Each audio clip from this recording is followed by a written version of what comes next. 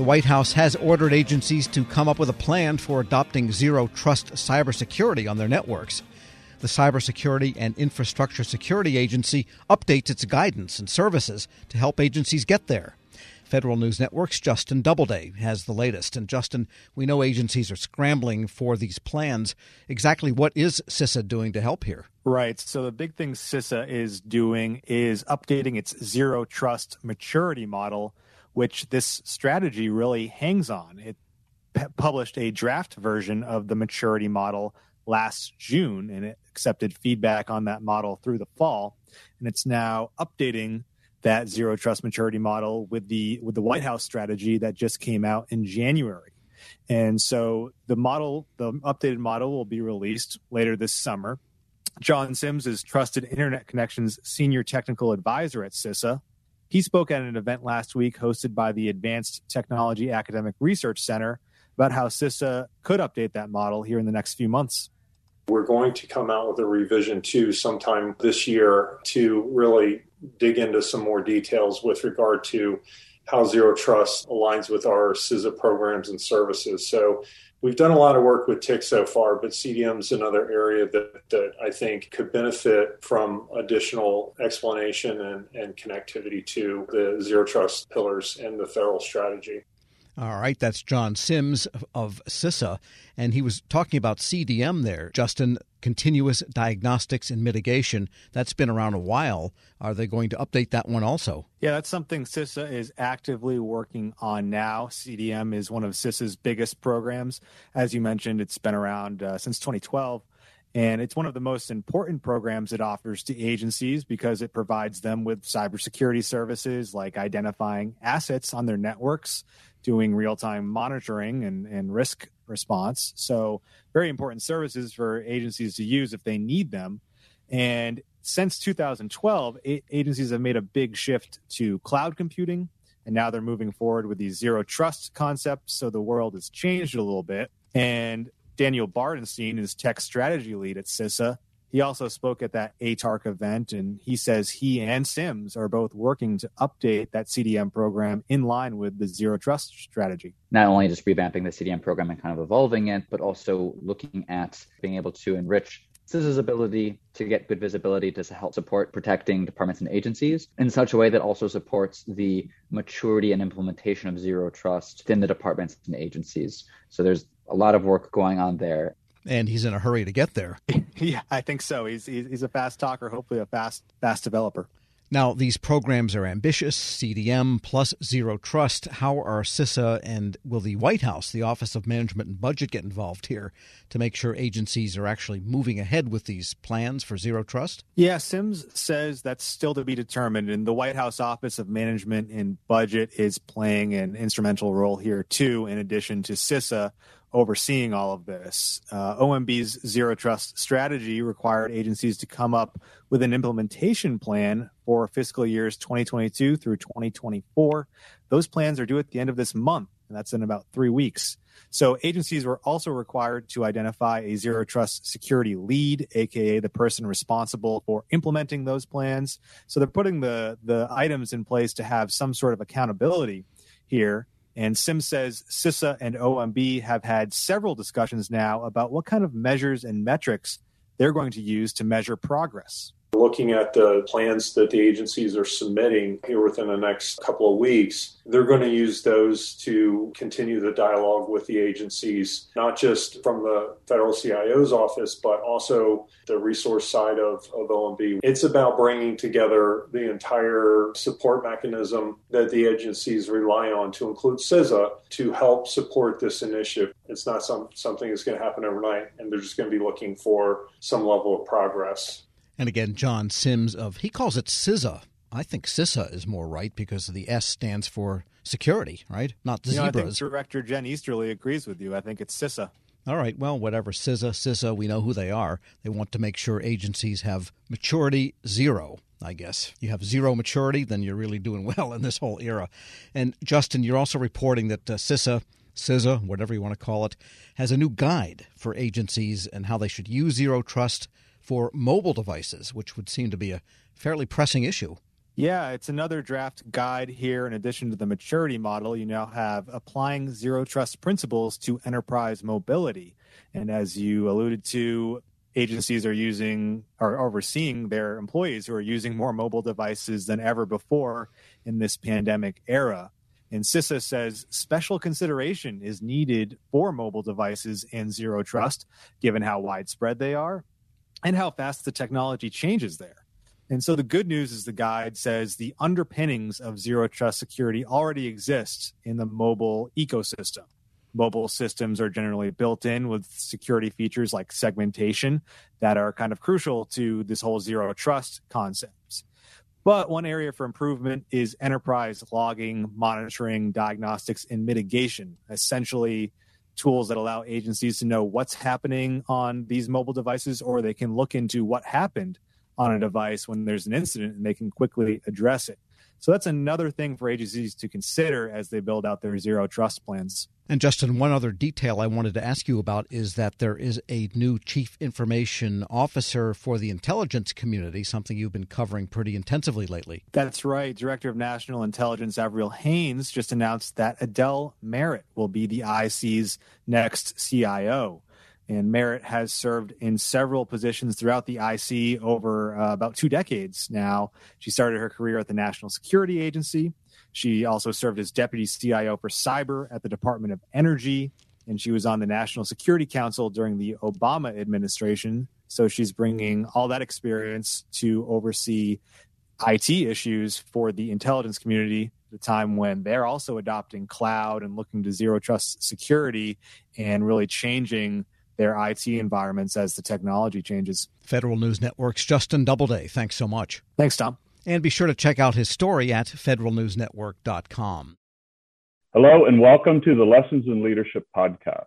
I'm your host, Shane Canfield, CEO of WEPA, and today I'm thrilled to be joined by Melissa Bradley, the founder and managing partner at 1863 Ventures, an investment company focused on bridging entrepreneurship and racial equity, and accelerating new majority entrepreneurs from high potential to high growth.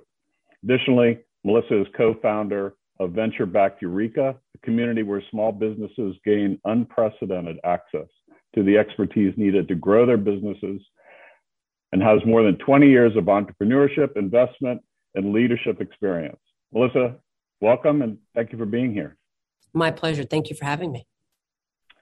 Who is the first person that you remember looking up to as a leader, and what was it about them that inspired you? So there are actually 2 people. The first person personally was my mom. She was a single parent. And what I realized is that she was the leader of our household, but she was also the leader of our community. She was a staunch advocate for children's rights in public schools, making sure that we got a quality education. She was a staunch advocate around rights for renters. We were not in a financial position that we actually ever owned a home, but she made sure that people who lived in various types of housing, we were in regular housing, the people who were in regular housing, public housing, she made sure that their rights were advocated for, and really just always kind of looked out for, I'll use air quotes, the little guy, although we were the little guy. And then I would say she was a huge advocate of older folks. As part of her job, she worked during the week in a full-time job and then cleaned houses on the weekend, but also took care of elderly folks and a staunch advocate for elderly rights. So that was probably the first leader. And then I would say the second leader that really came about professionally was a woman named Crystal Gaskins, who actually ran a headhunting temporary firm that I ended up spending about a year at. I quickly realized that was not my calling. But in a world where you are constantly managing the powers that be that want to hire all these people and move people around, and the folks who are sometimes in vulnerable positions and obviously seeking a job, she would always manage to treat everyone with the ultimate respect. And part of the business was actually managing hotels and getting service workers to show up. And that's a tough job, right? To try to motivate people who barely are getting paid enough under not great conditions. And so she taught me three things. She taught me how to be a motivator, and that recognizing leadership is not mandating, but motivating. She taught me that leadership is not just reporting up, but also reflecting and supporting those who may be underneath you from a hierarchical structure. And she also taught me that leadership was not about money, but it was about producing positive outcomes for whoever your customers were. And if you did that, then obviously the money would come. How would you describe your leadership style, and how has that developed over the years? I would describe it #work in progress. It has evolved over the years, I think, two ways. One, the more people I've been exposed to in leadership positions have certainly helped me pivot and make adjustments. And then certainly as my leadership roles have elevated, and probably as the more people I've been responsible for has elevated. Certainly being managing partner and founder of 1863 Ventures, we manage a lot of people. We have actually tripled our staff this year. And so we went from 3 people to 12 people plus and growing. And we went from a couple hundred members to almost 10,000 members. And that's a big deal. So my leadership style has evolved in terms of more people that I have reporting to me. I think I focus on autonomy. I'm very clear that my role is to help other people be successful. I do set very clear deadlines. I try to do a good job of kind of projecting what is the overall mission and vision, what are the KPIs and OKRs that we need to hit. And then I feel like I need to get out the way. I need not be a micromanager.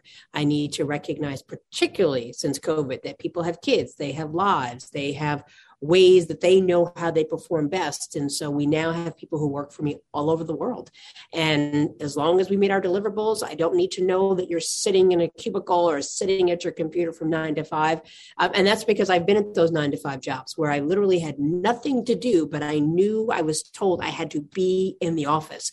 And it just seemed like a complete waste of time. And so I'm really laser focused on outcomes and productivity and advancing the vision and mission, and not on what does it look like? Because I think successful work looks different for everyone. And then I would say more externally, as we now have grown to lots of members and we have a social media presence and I talk to people, I'm mindful that probably the most important from an external perspective about my leadership is that I am mindful that I am modeling not just for myself, but particularly for other leaders, and particularly Black women and certainly gay Black women. There are not a lot of us.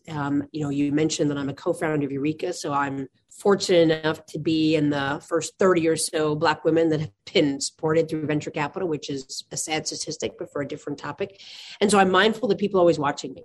And I would say that certainly as a Black woman, people are always watching you, not always for the better and cheering you on, but waiting for you to make a mistake and slip up. And so I'm mindful that when I step into a room or I show up somewhere, I'm not just representing Melissa Bradley and my immediate family. I'm representing all of my members and potentially sending a signal effect of what other people are going to expect as Black women. And the final thing I would say that definitely has evolved since now that I'm over 50 is that I feel a much greater freedom to say what's on my mind than I did before. And I do that. I probably said what was on my mind before, but in a way that was reflective of my frustration and anger with the system.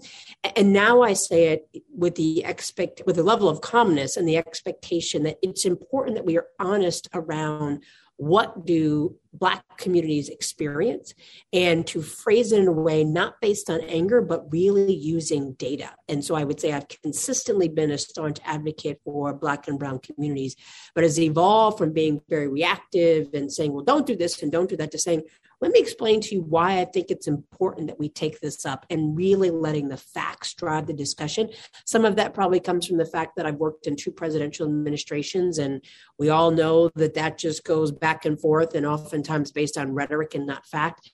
And having 6 kids in a world of social media, I think there's something, the art of conversation based on facts and data has devolved to opinions and pundits. And I think that's a challenge around leadership, because your job is not, in my mind, to convince people, but to inform people and allow them to make decisions for themselves.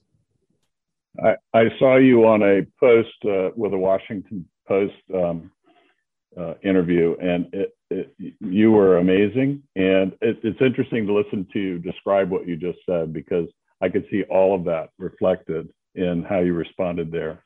And make one other quick comment about, as a company grows, WEPA is growing as well. And you are so spot on. We have, as leaders, we have to let go and trust those people that work for us and empower them to do their job, and then let them roll. And that's not always easy. This episode is brought to you by Zelle. Whenever you're sending money through an app or online, it's important to do it safely. Here are a few helpful tips. First, always make sure you know and trust the person you are sending money to. Second, confirm you have entered their contact details correctly. And finally, if you don't trust the person or your recipient is rushing you to send money right away, think twice before sending money through an app or online. Grab a 30-day free trial of Live by Live Plus, and you'll get unlimited skips, commercial-free music, and all of the podcasts and live streaming events you can handle. Visit livexlive.com/podcast1 to learn more and start your free trial.